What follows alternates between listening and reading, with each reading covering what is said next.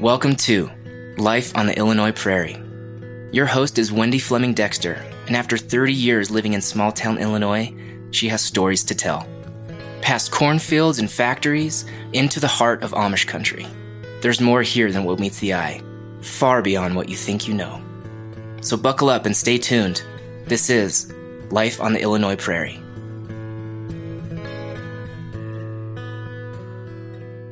Hi, this is Wendy Fleming Dexter, and welcome to Life on the Illinois Prairie.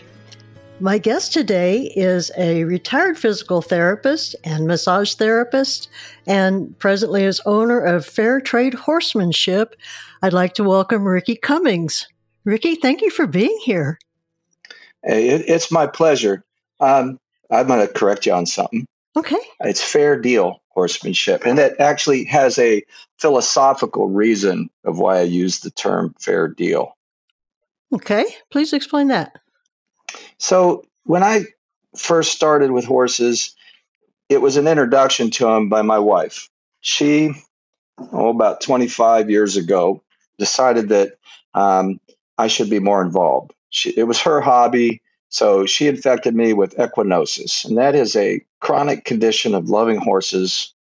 There is no cure, and so I jumped in feet first, thinking that maybe I could do this with no experience whatsoever. And it took me a long time to develop what was sound and fair for the horse. And I was looking around and educating myself consistently, reading, watching videos, attending clinics, trying my hand at horsemanship with the few horses she had at the time.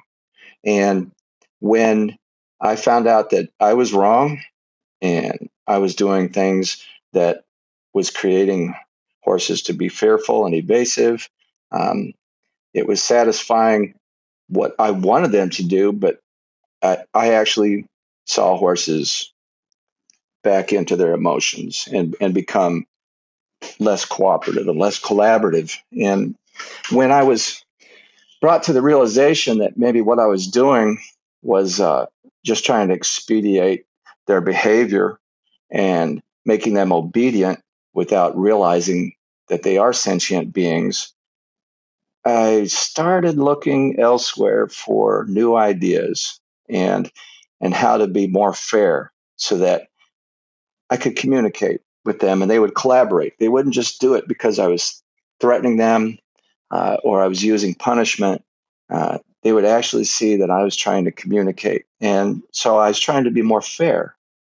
And I started thinking about what would I name my business. And about 12 years ago, I came up with Fair Deal Horsemanship. And it has two prongs to it, though.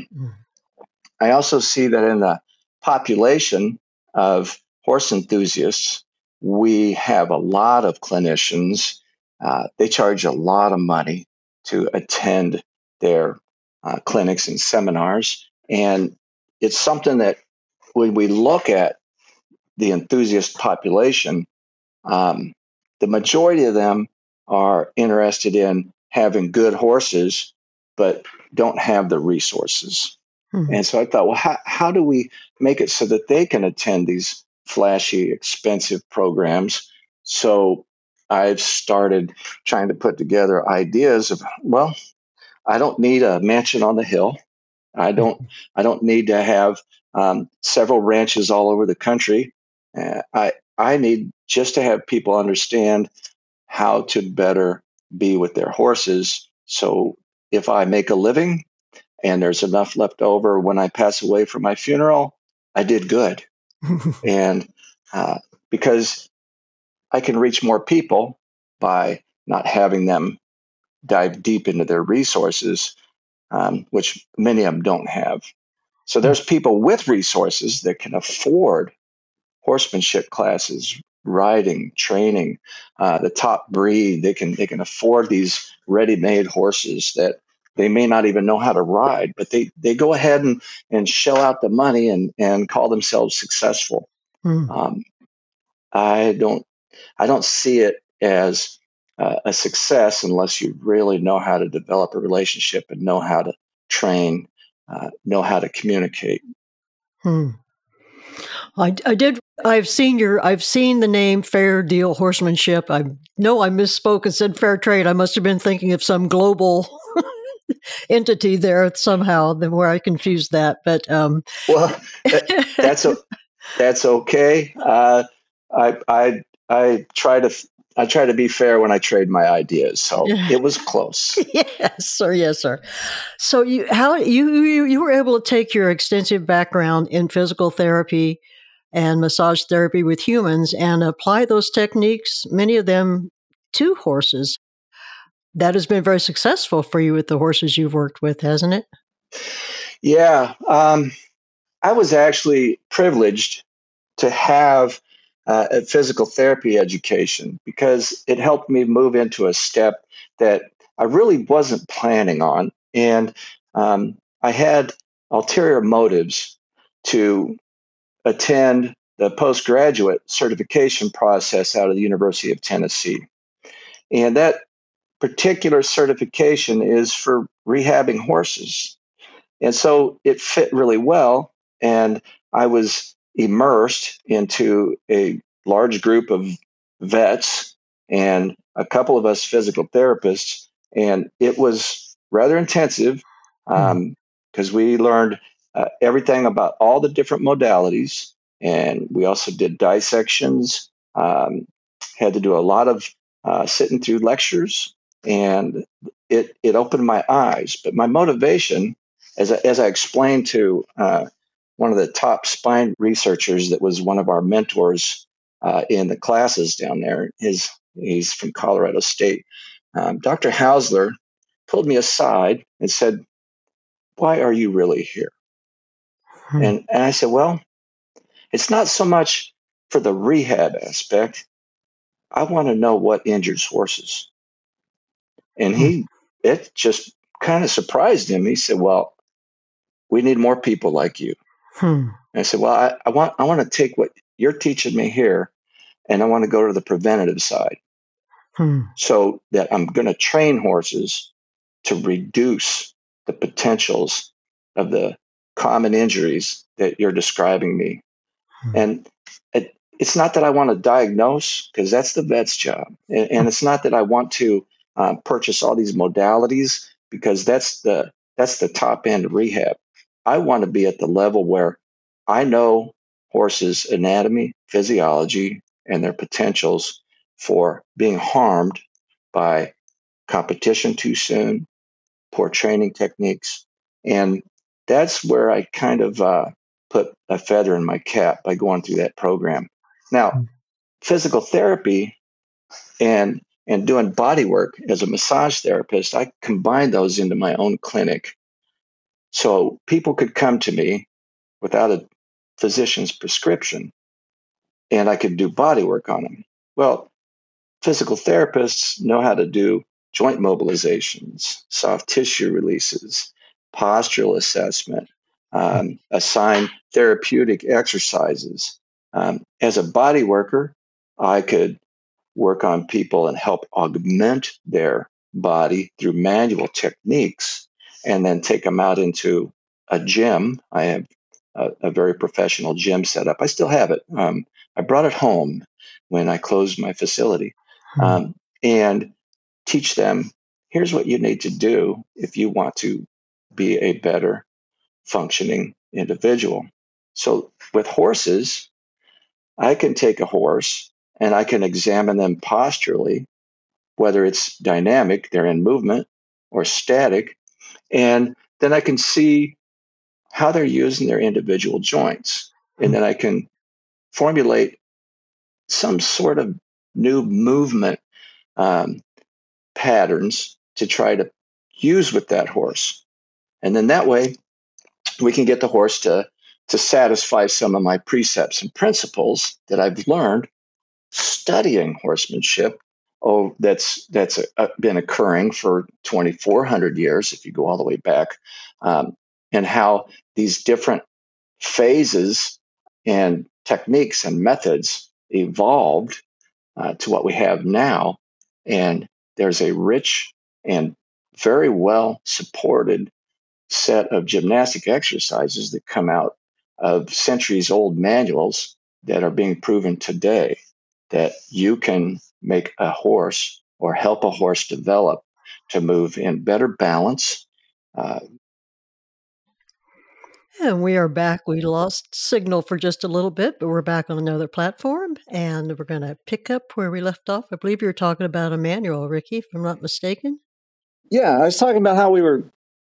I'm using my skill sets mixed with education and coming to the ability to gymnasticize or exercise horses so that I can analyze their positions during standstill or dynamically while they're moving, so I can help correct their postures and make them a healthier animal, a more functioning animal, just like with humans. Your form dictates your function. In horses, if I can examine their form, I can help them improve their function. So it really ties in well together to have manual skills, because if I see that they're really tight somewhere, or if they have some locked up bony areas, joints, I can release those. And I was trained by Dr. Hausler how to do all of the spinal release, and I find that the spine really dictates movement, and then everything follows. So it's been a wonderful melding of the human profession with the horse profession, with studying classical training methods that have forever been creating optimal horses. So a lot of the conventional training methods have really things that you're trying to go in and correct or change some of these methods that have been in place that have caused the improper training that have caused issues in horses. Yeah, there's understanding the anatomy and physiology. We see that horses are started too young. In a lot of the competitive requirements for today's different breed organizations, different competitive organizations, they don't limit when you start a horse. And unfortunately, starting them too early leads to injuries, predictable injuries. The surgeon that was our lecturer, also from Colorado State, his name is Dr. Kowchak, and in his lecture, he said that in his surgery, he sees that the youngest starters, the horses that are started at 2 and 3 years old because there's competitions for them, he says 60 to 80% of them by 6 years old have a permanent distortion or lameness that is going to follow them for the rest of their life. And I find that to be true. It's subtle when you see some of it, but it's going to limit that horse later in life to have a good service life.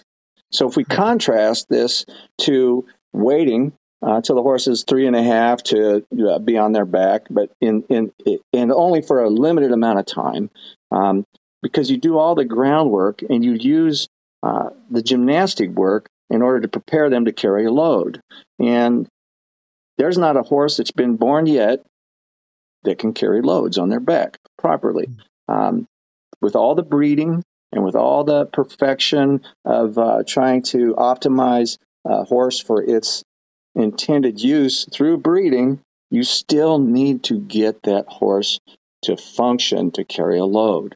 And when I see these horses that are started really young and being ridden as 2-year-olds, it just breaks my heart, because I know that that's not a good way to approach the animal, and the animal has no choice. If you're really going to work with a horse, the first thing you got to do is you got to love the horse, and then you want to do everything you can to make them function so that your investment in them early pays off in the long run.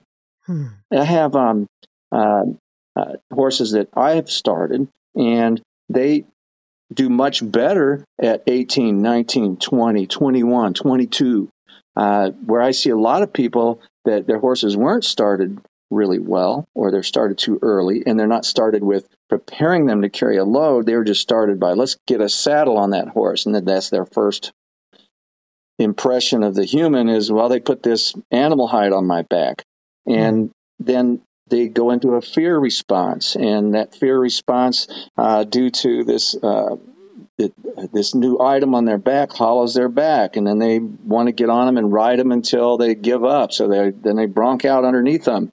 And by then, the horse has learned that their postures are going to be a little more hollow. They're going to not truly be able to work underneath themselves with the hind legs. They're not going to be able to round their back. They're not going to be able to hold the load properly, so they're going to be less maneuverable, and they're going to be potentially shorter service life.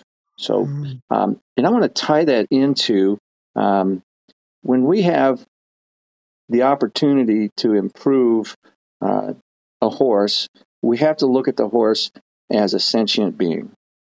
It has a language. It has an innate language. Sue Dyson is a veterinarian. She lives in Britain, and she's done 2 very solid researches on expression. One is reading a horse's expression.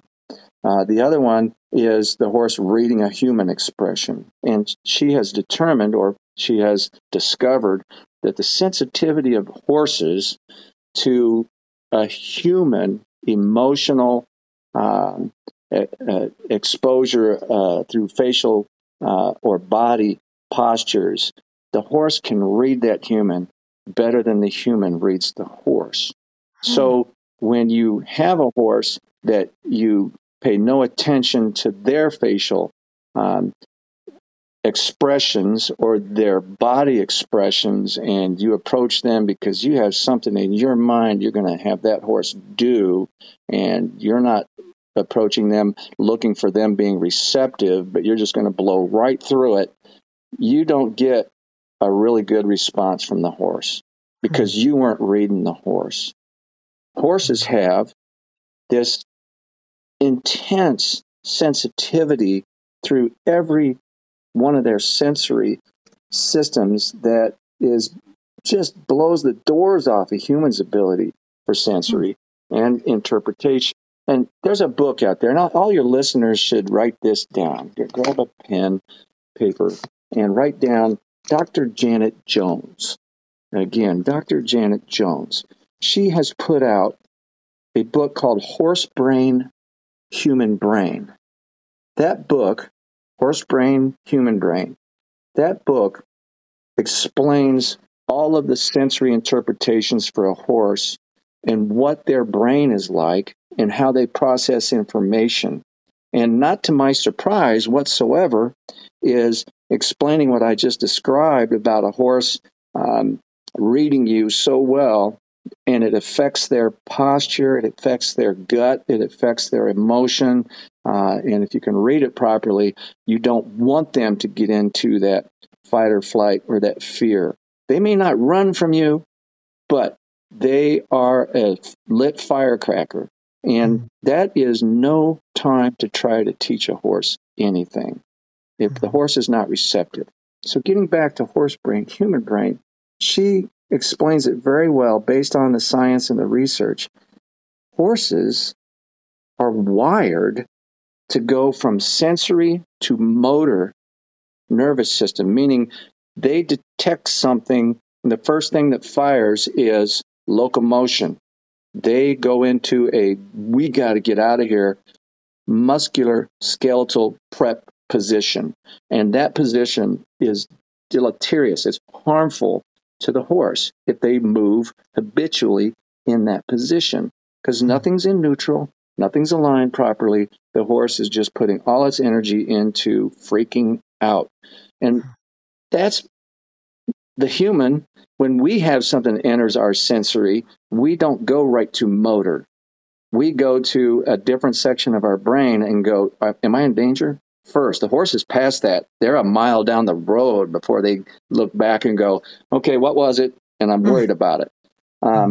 So if you don't tune into that, if you don't understand that the horse has a level of fear that takes them beyond learning, So now they're just responding because they're scared. So they're going to try and solve what scares them in order to get whatever is scaring them to quit. And that's what a lot of trainers do, is they approach the horse with a tool. Could be a whip. It could be a rope. And if they don't get what they want, then they blame the horse. And that's where I want to change people's minds. Read the horse. Understand they're a sentient being. They have a intense sensitivity to their environment. I call it the molecule rule. Now, this is my little thing because I've had horses that don't do well in new environments because the new environment has potentials to possibly hide something that is going to attack them. And there's not. It could be a squeaky fan in the Coliseum at the State Fair. They're not used to hearing that. It could be the kid in the front row holding his brand new inflatable doll that he won, and he's at a horse contest, and your horse goes by it, and that kid's waving this doll up in the air. And you have to be prepared that that horse is going to say, that's abnormal, and that scares me. So I'll see someone that comes across a new situation sitting on their horse jumps sideways, and they punish the horse. And it's like, oh, the human. Now here's where, let's flip this on the other side of the relationship. Once a human is as in touch with the whole environment, every molecule in it, then they would know why their horse jumps sideways. They would know that their horse is nervous about something, and they would take note of every time I pass that window, my horse gets jiggy. And instead of blaming the horse, let's see what we can do about that window and the horse's response to it. So that's another, if I could get people to realize, read your horse, understand that they are absolutely a firecracker under you. So you need to be as tuned into them, their environment, as they see it, so that you can respond without blaming them. It changes the horse's world when they realize that that person that's working with them is going to help, instead of, well, if I get scared, if I'm the horse and I get scared, I'm going to get punished. There's no reason to live like that. What percentage of trainers would you say are coming around to your way of thinking? Do you think this is something that is going to gain some traction so that people can? I know it's just to create a whole paradigm shift, especially in a industry like horses, that there are probably some deeply entrenched feelings and beliefs. So are you kind of up against a major machine there trying to, or are these ideas coming into more favor? There are some very thoughtful individuals out there that are reading the same things I'm reading, that are practicing the art of communicating better with their horses while training. And they're a very, very small minority. If we look at what has to happen in order for someone to be competitive with their horse, and I'd say just a wild guesstimation, educated guess, 80% of the people with horses they're pleasure horses. So anywhere from 12 to 20% are competitive. And so the horses in the competitive world are at the mercy of and I don't want to insult everybody because there's some really good competitors out there, but I'm talking about the ones that are glory seekers. They'll do anything to win. So they'll use contraptions on the horse in order to leverage it. I mean, serious tie downs so that they won't pop their head up, or they'll use a bit that's got a long shank on it and with a mouthpiece that is painful. None of these things are required in most of the competition training. And then you see all that stuff disappear when the horse comes into competition, because some of those things are illegal in competition. So they'll do whatever they can behind the barn in order to succeed. And that's, like you said, the great machine out there. That's something that just isn't going to change. Once in a while, we see an individual that is immersed in that, and they come out of it, and they go, "Holy moly, what have I been doing to my horse?" And they finally kind of rat out all their buddies and say, "I'm not doing this anymore." Without naming names, they just say, I've made millions of dollars, and I'm telling you, the industry stinks. And those are rare that come out. I find if I was able to change the mindset of the humans, the horses wouldn't suffer as much. We don't see a lot of reining horses that are still happy and going at 21 and 22 years old. We see a lot of the artistry of classical training, like French classical, some of the German methods that are really based on the same foundations as the French. We see some of those horses still rideable and happy, and they're 25 years old, and they're not retired, and they're living a great life. And in those lives, they've had everything that they've needed. They've had a horse society that they belong to, so they have the social connection. They have turnout and pasture. They have good hoof care. They get regular training intervals done from the ground, not being ridden, and then also being ridden. So they're kept athletic. But the side of the people that are using horses to make money and to glorify themselves at any costs to the horse, it's just victimizing the horse for their ego. And I was a competitor on gaited horses, and I would see it, and it made me sick what they would do to get them. And I would bring a horse in that's trained according to how horses are built and how they communicate, and do very well against them. And they did not like me because I voiced my opinion for the breed and the breed organization that you indoctrinate people to do this. You're telling them that they have to have this equipment in order to achieve that status.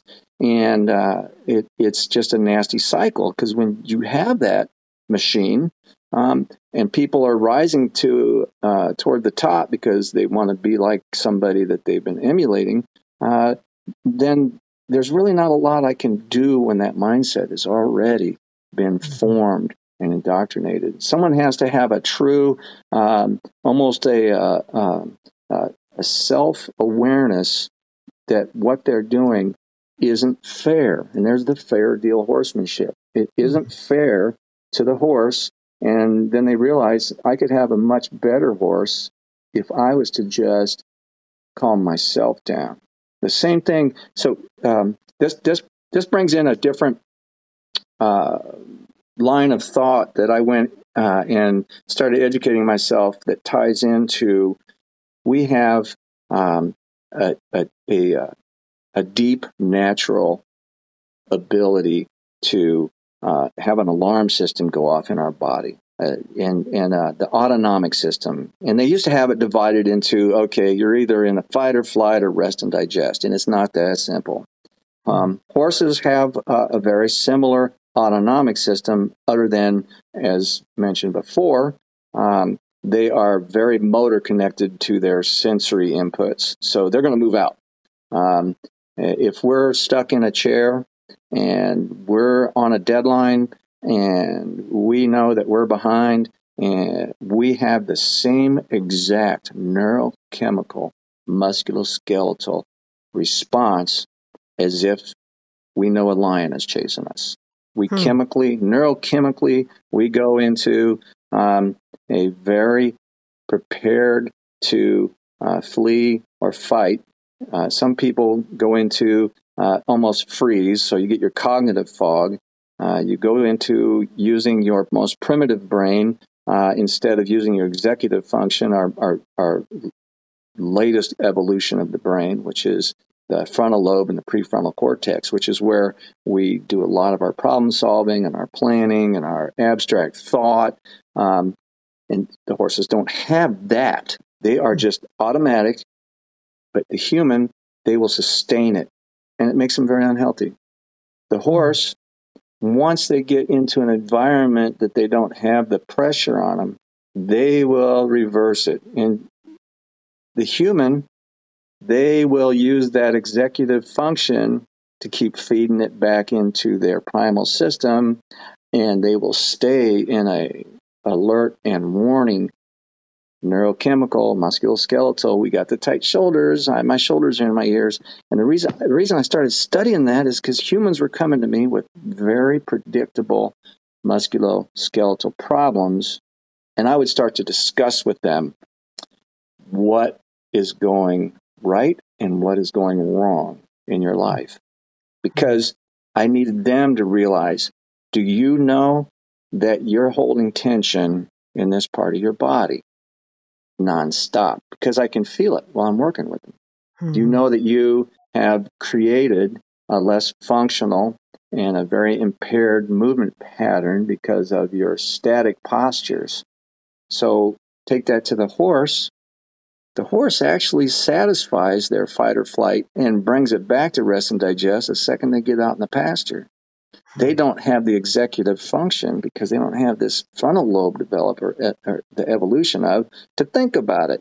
They aren't worried about Tony the Tiger jumping out at them when they're on pasture at home all safe. They wait and save that until they're in a new environment and they're like, I've got to do the molecule rule, and I'm going to inventory every molecule. And once I've decided that there's not a molecule in here that's going to bother me, then I'm going to relax and I will be your whatever for the competition, for the trail ride, just for the pleasure. And that's where I want to work with the horse. But if I don't work with the human to be self-aware and correct themselves, and they walk into a barn and they're tense, every horse in that barn knows it. And they will look at that human and they will all get a little restless.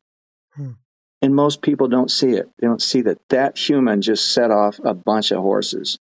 So I try to walk into the barn the exact same. Here I am. What do we want to do? I get a horse out into the arena. They don't come out by being stuck in a halter. I open the stall door. My aisleway goes right to the arena. I just step back. Do you want to go out there? Grab a bite to eat on your way, would you? And there's free choice hay sitting there, their favorite, and they'll munch on it, and that buffers their stomach. So if they do get a little nervous, I'm not going to create too much acid on them. And then I just come up behind them and say, let's go out, and I tap them either right at the tail dock, which is just above the tail, on their rump, which means we're moving forward, or where my leg would say, let's move. And I just touch them, come on, let's go out, and they snatch a couple bites, and we go out. And so they're not excited. They don't have something binding them. And I walk them around the perimeter. They get used to just walking with me. Nothing's on them yet. I just walk them around and say, come with me. Will you come with me? Let's go for a walk. And they all know that's the routine. Now, originally, they won't do that. Initially, they won't do that. I have to prompt them a little bit. Get off that food. We're going to the arena. And then I'll go sit. If it's an excitable horse and I'm new with, I go sit down right on a therapy ball or a step mount for a horse. I sit there and I let them get their yayas out. They go kick around and run around and everything.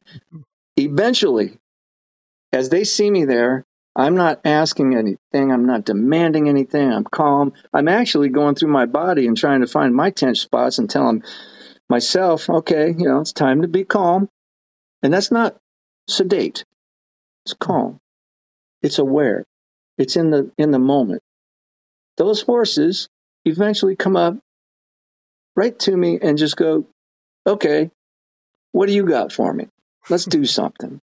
And it is one of the best feelings in the world. And if I could get people to realize, don't go out there and just start working the horse and stick them on a lunge line and gallop them out till they're tired. Because what you get is you get a very strong, healthy horse that takes, at first, 5 minutes to get them tired. And then they get better. And it takes 10 minutes to get them tired. And then they get better than that. And 8 weeks later, you got this horse that can gallop on a lunge line for 45 minutes before they get tired. And you haven't trained them, except that they go out there and get overly excited. They're not receptive. They're running around a circle. And when they're tired, then you start asking them to do things. You just wore them out. I want them to start all rested. Let's get them out. Let's work with you. And we start in what I call our nice working, or actually a slower walk. And I start looking at how they're moving. I put them through corners and I go, hey, here's what I see, what you're doing today. I would like you to try this. And then I get out my touch cues. And it's with a whip, which unfortunately it's called a whip, or it's not used as one. Or I use a bamboo, a very long tomato stake. And I can touch them. I can reach out and say, can you alter what you're doing with this muscle right here? And if I see something that, you know what, you're not moving right, then I go through their spine. I manually reset them. I find the tight muscles. Then they go, this guy cares. And I like what you're doing. You should see him. I like what you're doing. That's the kind of approach that should start every session. Not, let's go out here, let's work. You're going to just follow every command I give you. I'd give the horse a little bit of input. And then they go, hey, we're starting to collaborate. And then it starts to snowball. They're like, well, I can do that. Well, can you do this? Can I add this to it? And it's very incremental. It's almost watching paint dry when we first start.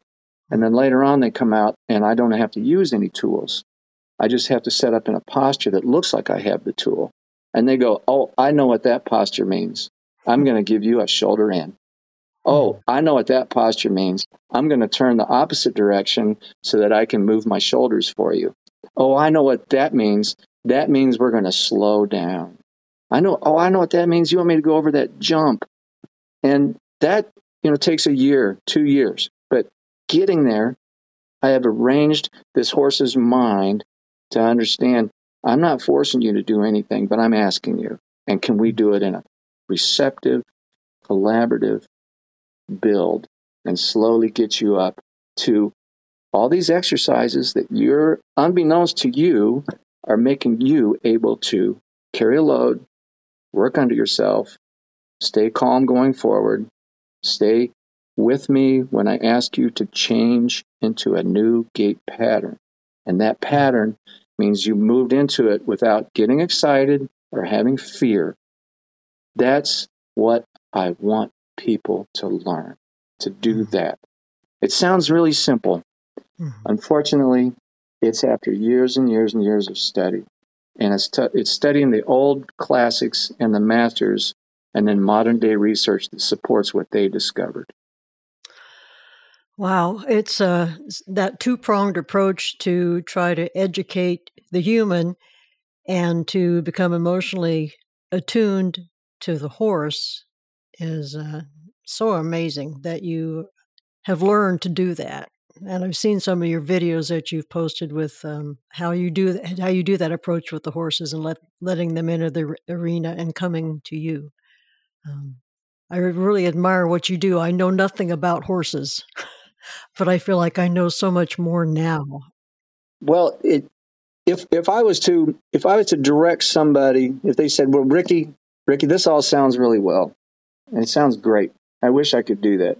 I would direct them to study a couple of different people. One from the United States. If I could use 6 words to summarize what I do, 3 of them come from a gentleman that lived in the 1800s, and they are calm, forward, and straight. General Lehotte, L'Hotte.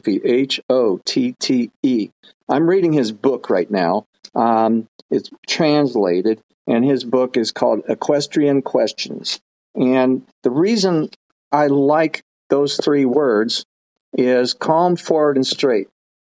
Tells you that the horse needs to be receptive, not sedate. They need to work without being overly excited.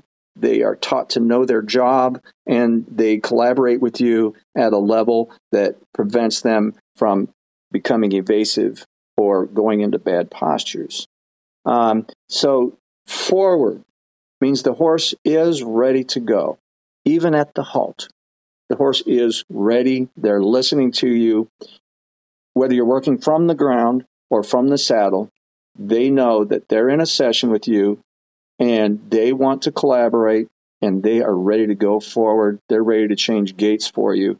And then we have straight. Not every horse, and really most horses, are crooked. They're handiness. They're right-handed. They're left-handed. They're right diagonal. They're left diagonal. I'm restoring a horse right now that unfortunately for several years was in the hands of someone that didn't know what they had.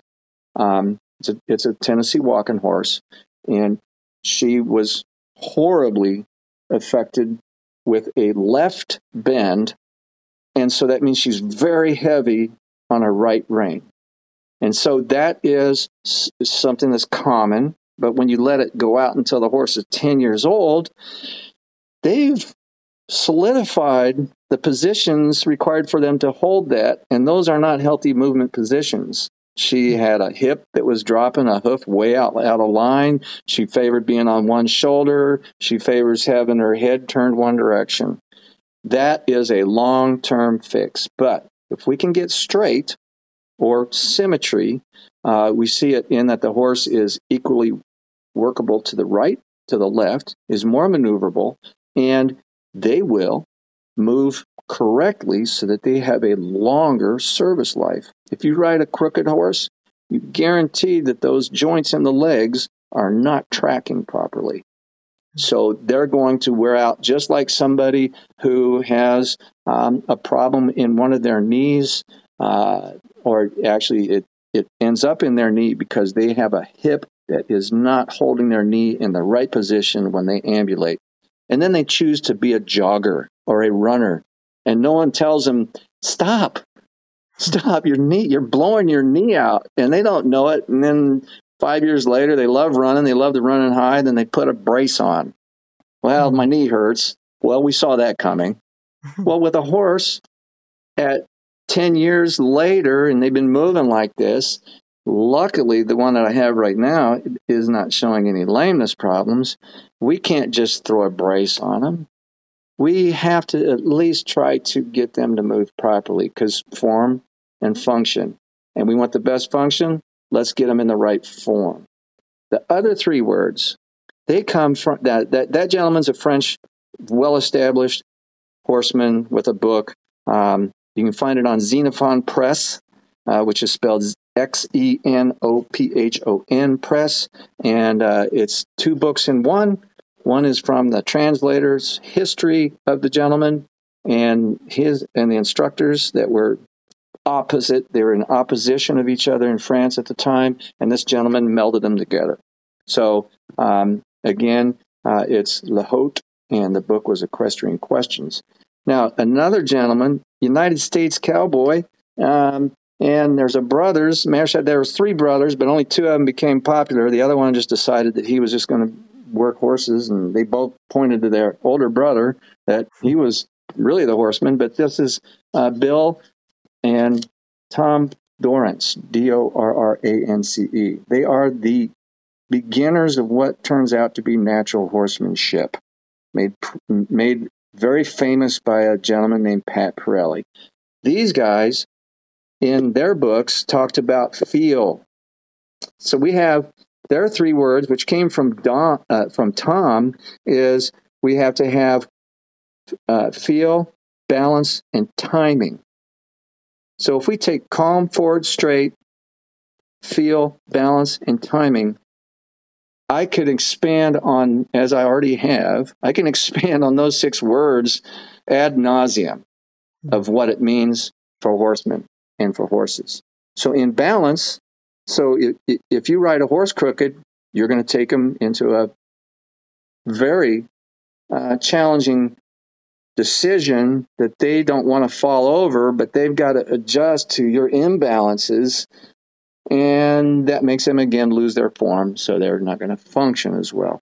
Think about, sitting your mass.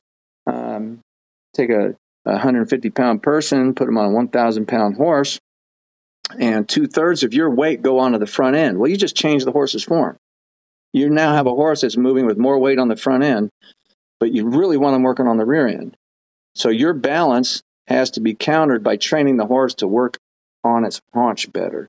So balance has so many different meanings: right to left balance, twisting balance, and forward and back balance. Very important to the horse. So then the feel, and here's where a lot of people don't get it. I call it my bridle academics, and it comes from a famous equestrian that was actually, he set the world on its ear in the 1850s, 1860s, 1870s. His name was Boucher, Baucher. There's several books written about him. He evolved to this second method that is how to get feel out of your horse without riding the horse, but feel through the bit. And he called it his flexions. And that, to me, if a person takes the time to stand in front of their horse and develop a feel with the bit in their fingers as soft as possible and ask for different head positions with the horse standing still, you go eye to eye with that horse. You reward them with a smile, a release of the bit, and a pet. And you can teach that horse to follow your hands just about anywhere. And if the horse gets evasive and they pop their head up, you go with them and you go, no, honey, come back down here. And you bring them back to you. And you practice all of the positions that you want to get from the saddle with this really light feel. When you get in the saddle and pick up the rein, that horse, and you use the same feel, that horse goes, that's familiar. That's fair. I'll follow that. I know who's on the other end of that. It's powerful. So that's your feel. Also, your feel of your leg. Do I jab a horse with a spur, or do I associate the horse with a wisp of my leg to get the same response? Teach that from the ground. It's incredibly powerful. Then the last thing of is timing. You have to know when your horse is in position in order to ask for a cue that they can be successful at. Too many people overposition their horse, muscle them with a leg, push their seat into the wrong position, and expect something that the horse doesn't know, and then they blame the horse. That stupid horse. And it's just so obnoxious to watch that I typically want to go up and go, please stop. But the people don't know me. And would you get off your horse? And can I introduce you to something different? That doesn't go well. So I never try that. Mm-hmm. So there's our 6 words right there. I can put them all right in those words. And so again, it's calm, forward, straight. And then we have feel, balance, and timing. That encompasses everything I do. Well, Ricky, this has just been so informative. I know that you're on a journey to transform people's thoughts and processes. Do you have any contact information you would like to share about Fair Deal Horsemanship, how people can reach you and learn more about your process? It's on a private domain, my email, and it's the initials of the business, FDH, so that's Fair Deal Horsemanship, at I Foxtrot. The letter I, the word Foxtrot, because I love Foxtrotters, and I have several. And then we have the .org. So the FDH at ifoxtrot.org.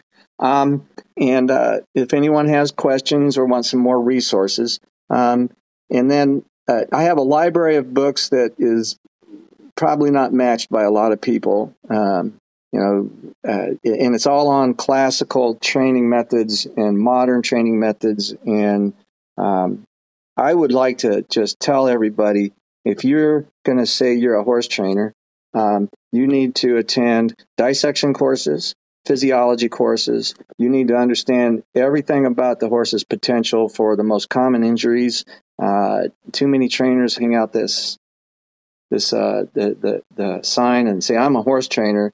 And I find out that they basically are going to try to create a horse through the kind of means that takes advantage of their fear. And they don't know anything about movement or injury prevention or development of a horse, or the horse's emotion, the horse's nervous system, the horse's brain. So I just throw that out there that if you're going to be a trainer, you need to be a lifelong learner, and you need to fill up your basket of knowledge nonstop, forever. I'm still curious, and I'm still going to be reading every morning. Wow. And you also have Facebook pages, correct? If people want to get in touch with you there? On Facebook, yeah, Fair Deal Horsemanship, Inc. I haven't been posting a lot there. I have people that have been begging me for a couple of videos of some of my techniques, and maybe someday I'll get to that. But you will be able to go on there and see some history of some things that I've gone through. I post a lot on my Facebook page also, and sometimes get them transferred over. I've won a lot of hearts of horses, and I'm trying to win some hearts of humans.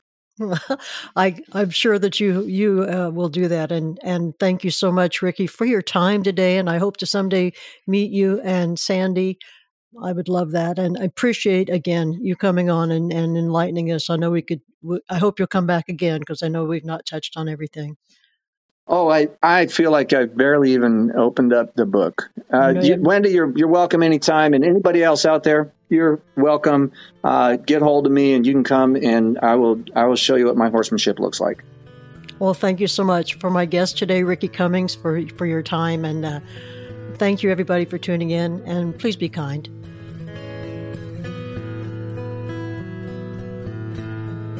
Thanks for listening to Life on the Illinois Prairie, the undercurrents of our American life.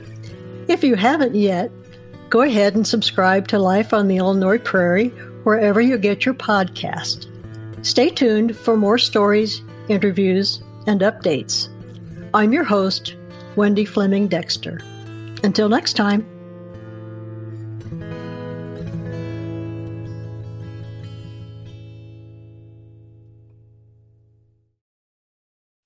Produced by Audivita Studios. Connect your voice to the world.